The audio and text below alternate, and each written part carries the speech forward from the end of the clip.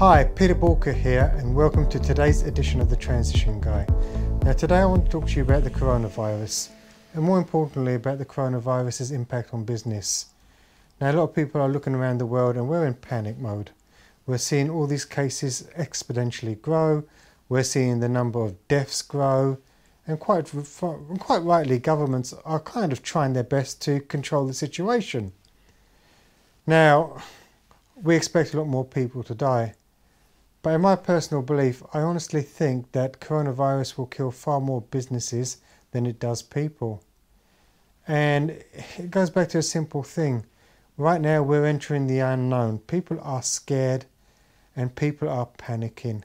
Now you've got a lot of people out there that are saying, yeah, don't worry, keep calm, don't panic, it's all going to be okay. Now, it can potentially be okay, but okay isn't going to happen just on its own. Do not be fooled. If you go back to 2007, 2008, when all these businesses went bust, these businesses went bust not because they were bad businesses. Most of them were paralysed by indecision. The markets had changed, the landscape had changed. They did not react quick enough. To be honest with you, most companies did not have a plan in place to execute to deal with the great financial crisis, to deal with the bank meltdown. Now, we know coronavirus is out there. We don't understand what its trajectory is going to be like. We don't fully understand what the impact's going to be. But we can see that it's having an impact. We can see that Italy's closed its borders. The US are no longer accepting flights from the EU. Things are starting to happen. The question's going to be, what are you going to do about it? Are you going to wait and hope that things just get better? Which really isn't a strategy in itself. I mean, that's just going to be madness. Or are you actually going to do something about it and say, do you know what? I'm going to create a plan. And I'm going to create a plan in various stages. And when things come up during those stages, I'm actually going to execute it. And I'm going to do something about it. Now in this video, I want to give you a 5-stage plan. 5 areas that you really should look at and start putting an execution plan in place so that you can at least start mitigating the circumstances. You can start having a plan of action that you can execute that can give your business the best chance to survive. But in many cases, it's not just going to be about survival, because there are going to be areas of opportunity that if you actually start to think differently and behave differently, this could actually be a catalyst for you and your business to thrive. It just may be that you thrive differently. So let's go through the 5 stages of actually areas that we need to be looking at and areas that we need to be actioning. So one of the biggest areas, the first key area we need to look at is going to be the area around our people. See, the reality is most of us, unless we're solopreneurs, we've got a team working for us, which means that without the team working for us, if our team was taken out, the question you've got to ask yourself is, what impact would that have on your business? If you lost 75% of your workforce, would they be able to operate in terms of, would your business survive it? And the chances are most businesses would not. And when you're talking about a 7-day incubation period or a 7-day stay at home, in some countries they tell you to self-isolate for 14 days. That's a big impact in the business. Plus you need to get the business deep cleaned and everything. That's not going to be an easy thing to deal with. So what can we do with our people? First and foremost, we need to educate our people. I'm still seeing people say, yep, I'm off to the gym, I'm off to the pub, etc. And I understand that these social gatherings, going to the gym to keep fit, it's really, really important. But people need to understand the impact of their actions. Now, going to a gym isn't a problem. But are people truly thinking about what would happen if they got the virus? What would happen if they were on the bare minimum statutory sick pay? Would they be able to pay their bills? Because the reality is you've got 14 days on statutory sick pay. That doesn't go very far, does it? So you've got to start thinking really responsibly, what do I need to sacrifice right now in order to be able to still keep working, keep earning money, and keep the financial sort of household running. So first and foremost, let's go down to sort of education. Now most businesses out there, they've taken on board the whole cleaning, sort of wash your hands, etc. So that doesn't really need to be mentioned. The other thing is starting to look differently at your business in terms of remote working. Now I've had a lot of kickback over the years that I don't trust my people to be doing the work at home. I don't really think they need to be in the office. And I heard that and I'm just thinking, okay, is that reality? Or is that just us being stubborn? I do think, okay, 20 years ago, could we have done remote working? Probably not. But you look at today, do we have fantastic broadband facilities across the globe? Yeah, we do. Do we have the technology to be able to collaborate online? We do. We have video conferencing.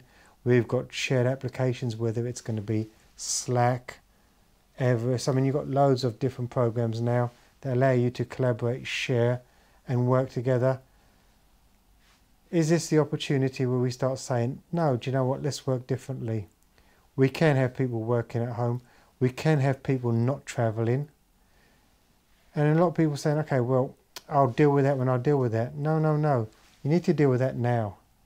You need to start saying, okay, am I going to be Corona ready? Is my people plan Corona ready? And the chances are it's not. Do you have remote working in place in terms of, can people access the data? Can people access your shared server? Is it all in the cloud? Do you have video conferencing capabilities? Do you have collaboration capabilities? If you don't have that stuff now, you need to start looking at it. I've been really fortunate. I've probably embraced proper video conferencing. And I'm not talking about a little Skype system. I'm talking about proper, big, full, high-definition video conferencing facilities about 7 years ago. So to me, it was second nature. It wasn't second nature when I first sort of got into it. But when I look at my client base is really diverse. It's all across the world.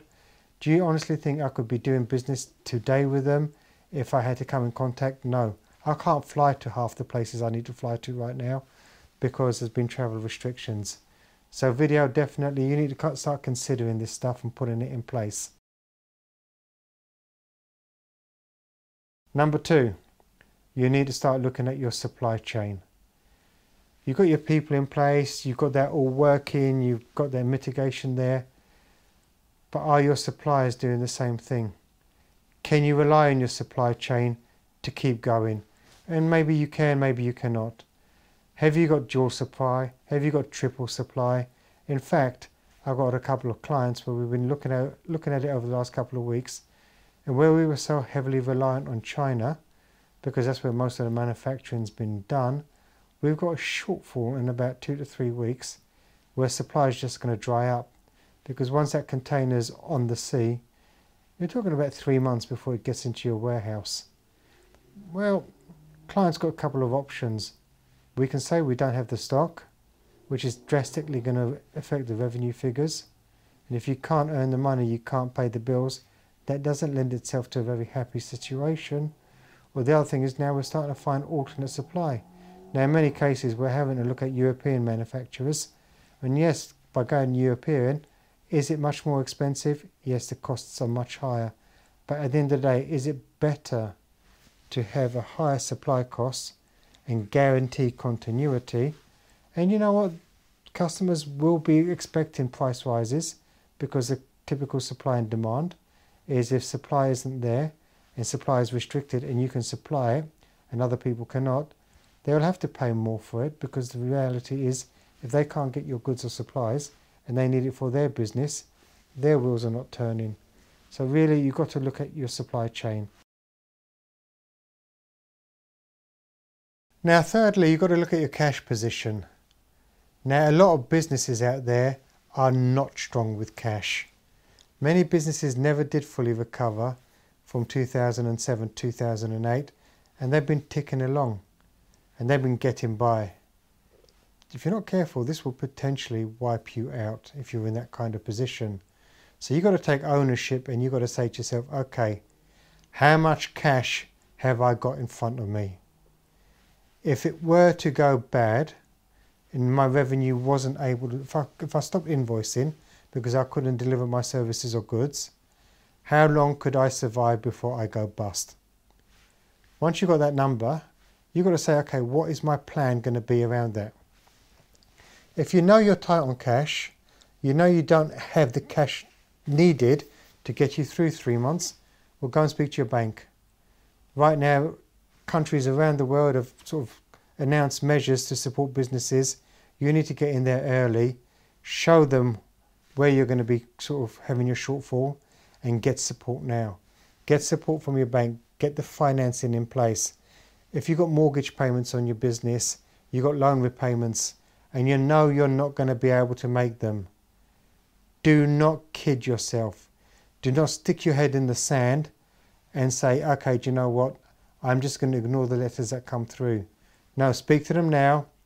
Give them the heads up. They're going to expect it. They're going to sympathize, and they're going to want to work with you.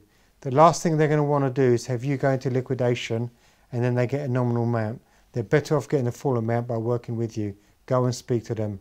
The same thing with the tax, with the IRS, the Inland Revenue, or whichever your government body happens to be, in order to sort of, that facilitates your sort of tax collection. Again, speak to them now. Come up with a plan. I know that in the UK, already a number of clients have managed to sort of get a deferment because the government knows that there's going to be challenges. They know what's coming. Therefore, they're going to work with you, but you cannot just ignore it. Ignoring it, you'll just get yourself into this huge big mess, and that big mess will cripple you. You want to have a clear head. You don't want to be worrying about the bills. Get yourself a clear head, get this stuff sorted so you can focus on navigating your business, not dealing with the stuff that doesn't help, that drains your energy and keeps you sick with worry. Once we've got the cash nailed, we are in a position where we need to put together a strategy. You need to start working out, okay, how are we going to attack this thing? The reality is, what can we do in this marketplace? We need to start focusing on the circle of influence, not the circle of concern. And when Stephen Covey talked about it, you can spend all your time worrying about the things that you cannot influence. No, you've got to only focus on the stuff that you've got control over. And I'll give you an example. I've got friends that run a number of quite large McDonald's franchises. One of the areas to be hit right now is restaurants. People are not going out to eat as much. They're starting to stay in. Okay, they're going out if they can't get food from the supermarkets because everyone's sort of panic bought, but that will rectify itself over the next couple of weeks. But whichever way you look at it, if their restaurant numbers are down because people are not going to the restaurant, they need to have a plan B. Now, a year ago, they introduced a delivery service. They introduced an app. What's interesting now is in-store sales are going down, but the Uber and sort of delivery aspect of the business is shooting through the roof. No point marketing to people telling them to come to in-store if they don't want to come in-store. So if you're a business and you know you're not going to get people into your restaurant, what's the next best thing? Get them to order your food online. So all you do is you change your marketing strategy to encourage delivery service. And you just got to start thinking that in your business, what is your area of opportunity? Where do you need to start looking at your strategy? Where do you need to change? What does your pivot point need to look like? And for every business, it's going to be different. But there is an opportunity here. You've just got to have the strategic thought process to be able to, in a headspace, to be able to come up with it. Now, what I would probably suggest, especially if you've got teams working with you, you want to do this off-site. You want to do this in an environment where you can all have a clear head and you can be creative. Many businesses out here will have to change their business model as a result of what's going on. The question you've got to ask yourself is, do you want to be in control of that change, or do you want that change imposed upon you? Now, if you change because of necessity, because it's been imposed upon you, you drastically reduce the sort of the success ratio, and that's a fact. You want to give yourself the best opportunity to succeed. The only way you're going to do that is plan in advance. And when you come up with your strategies, make sure you've got strategies for each level. Because as we start to progress, we're going to hit different stages of this whole sort of pandemic. What you want to do is you want to have a plan for each stage of this pandemic. So you're not trying to come up with ideas as we hit the stages. You've just got your execution plan in place and you're executing a well thought out plan. Now finally, once you've got a strategy in place, what do you do? Well, you don't do what most businesses are going to do. As soon as we start hitting this kind of brick wall, the biggest mistake that companies make is that they start to sort of ratchet down their marketing. No, no, no, no, no. What you need to do is you need to be heavy on your marketing, because you know where you're going. You've got really clearly thought out strategy. Market the heck out of your business. Let your customers know and let your prospects know you are around and you have a solution for them. I've got a client that does video conferencing. Right now, what we've done with that business, do you think we've ratcheted it down? Absolutely not. We've taken our marketing budget and we've tripled it.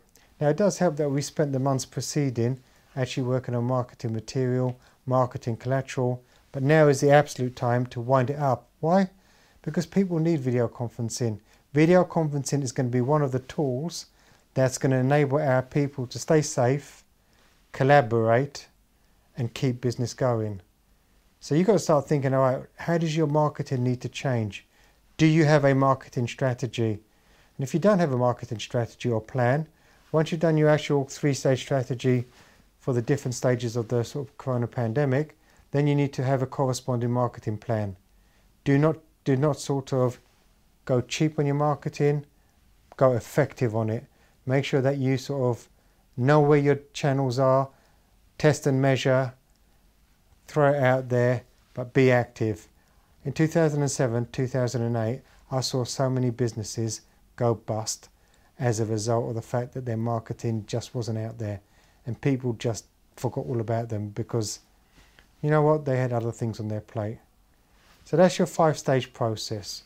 People, your supply chain, your cash, your strategy, and then your marketing plan to execute that strategy.